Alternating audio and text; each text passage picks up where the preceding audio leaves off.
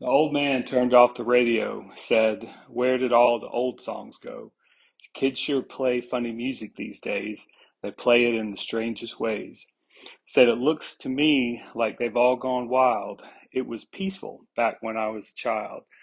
Well, man, could it be that the girls and boys are trying to be heard above your noise? And the lonely voice of youth cries, "What is truth?" So that's from uh, the poet Johnny Cash, from a song called "What Is Truth," which is what was said in the passage from Sunday, which was going into Jesus's trial. And so rather than focus on Jesus, which is odd to say this, I would like to spend just a little bit of time, hopefully not as long as I normally do, focusing on three of the people that I've pulled out in here. Um, Peter, Judas, and Pilate. Um, so they all, to one way or another, are running away from what they know to be true. And there are varying degrees of that. So, Jesus even told Peter that he was going to deny him three times when all of this stuff happens, and he denied it. We'll see that, I think, in the next one or the one after that. And when it came up, he was arrested and put before all the councils, and people would come up to him and say, "Hey, aren't you connected with him?" And he would deny it. And the third time he did it, Jesus looked at him and he remembered at that point what he had been told, and he was faced with the truth of not only Jesus telling him what was going to happen before it happened, but also the truth of denying what he knew to be accurate, lying, as it were, for his own safety, being a coward to a certain degree. And I think that's one level where someone who knows Jesus is and believes Jesus is who he says he is, and given the opportunities to not even, uh, someone says, "Hey, are you a Christian?" and saying yes, it's given the opportunity to show someone what they believe, either with their words, but probably more importantly, with their actions. And not doing it. So turning away from God, turning away from what they know to be true.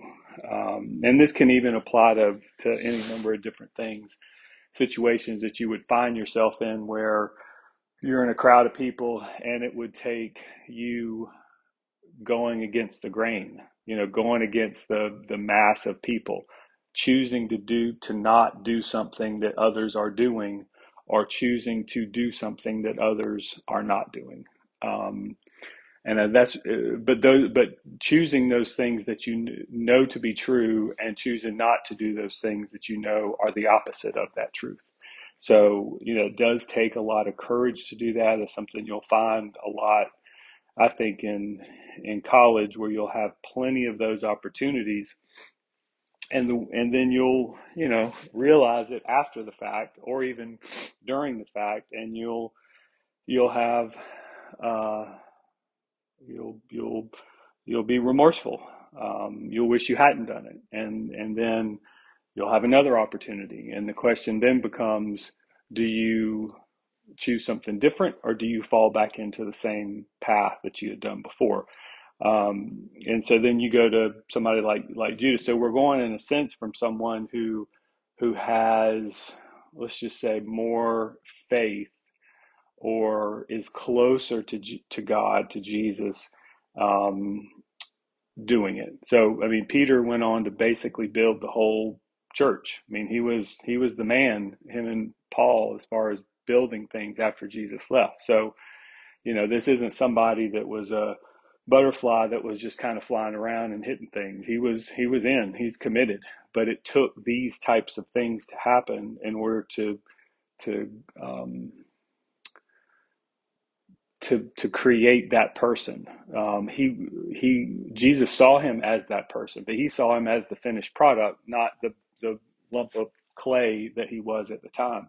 And it took these things to make him that. And so, you shouldn't let failure, you shouldn't let things that happen um, defeat you. That's why we're always talking about learning from them and building off of them rather than letting them undermine you. So anyway, so the next one would be Judas. Judas was a disciple. He was with him. He was with Jesus, followed him, saw all the stuff, but made a decision for money to turn him in.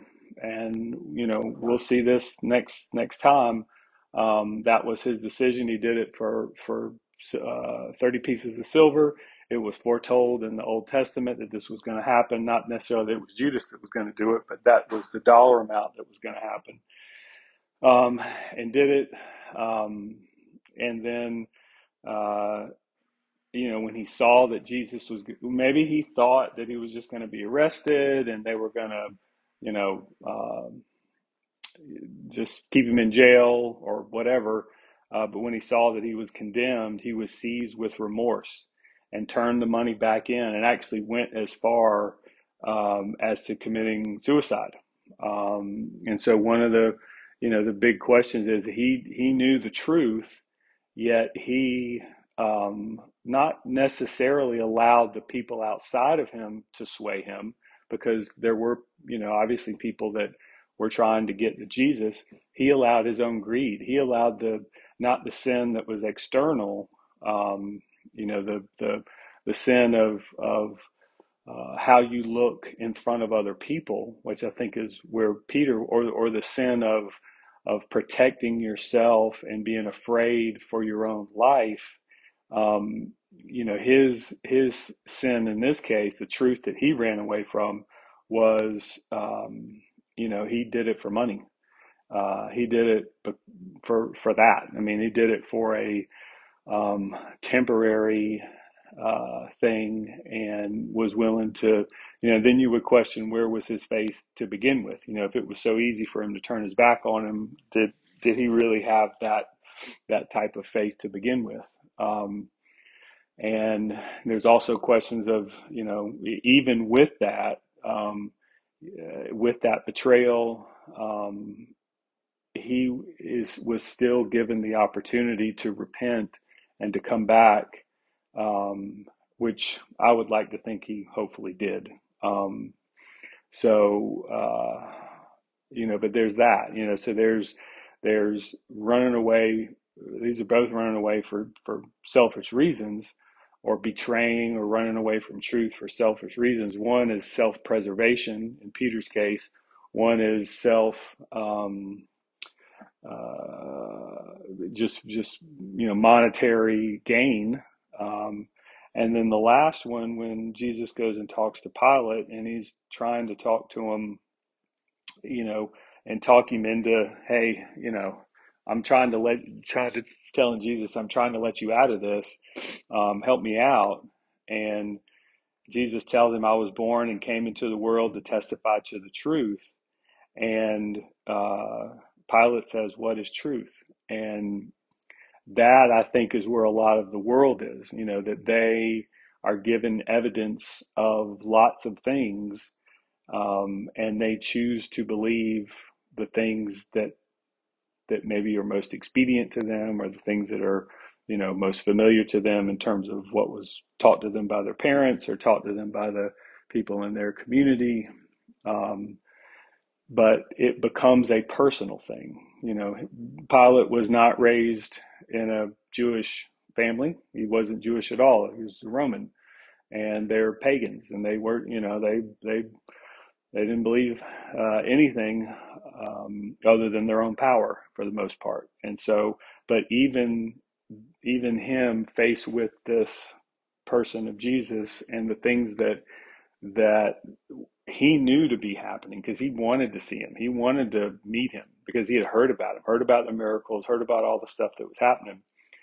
And as he questioned him, Jesus was giving him the answers that someone would give them if they were actually who they said they were. Yet he still, even asking the question, what is truth? Um, he said, I find no basis for the charges against him, and basically washed his hands of the situation. Is where that's saying, I'm washing my hands of this matter. Um, he did not take that extra step of um, truly answering that question of what is truth, for his own self and for his own life. And I think that's ultimately where all of us end up with any sort of faith that we have or we don't have, is we're asking the question of what is truth. And in this case, um, Jesus is the way, the truth, and the life. The way to God, the truth of how you um, operate, and what you hitch your wagon to, and what you believe in, and then that creates for you the life that God intends for you. And so, to me, that's that truth is there is a God. You're not them, which I think a lot of people think they are. They replace God with themselves, and they become Uh, their own God as far as that's concerned. Their desires, their whims, and their what they want becomes their functional God. Um, we're separated from that God through the things that we do that we shouldn't do, and the things we don't do that we should do. And Jesus provided a way for us to be reconciled, and provided that sacrifice, which is what we've been looking at these last several weeks. So, the answer to that question of what is truth is still one that folks are trying to answer today, and answering, sort of wandering around, and trying to figure out what that is for themselves. Um, and again, we all have to answer this this question for ourselves. I can't answer it for you. You can't answer it for me. We have to, do it ourselves. And it has to be an individual decision, and one that we make, for ourselves. And so, the end of that song is, yeah, the ones you're calling wild are going to be leaders in a little while. The old world's waking to a newborn day, and I solemnly swear that it'll be their way. You better help the voice of youth find what is truth. And the lonely voice of youth cries, what is truth? So even though that song, I think, was written in the 60s or 70s sometime, which it happened during the Vietnam War, and everybody was all uh, um, protesting, and all the social upheaval and everything that was happening, it still is very, um, it's very pertinent today, and it'll be the same way 50 years from now, 100 years from now. People are still going to be asking it. The details will be different, but the question will still be the same. Hope you have a great day. And it wasn't quite as short as I hoped it would be, but hopefully worthwhile.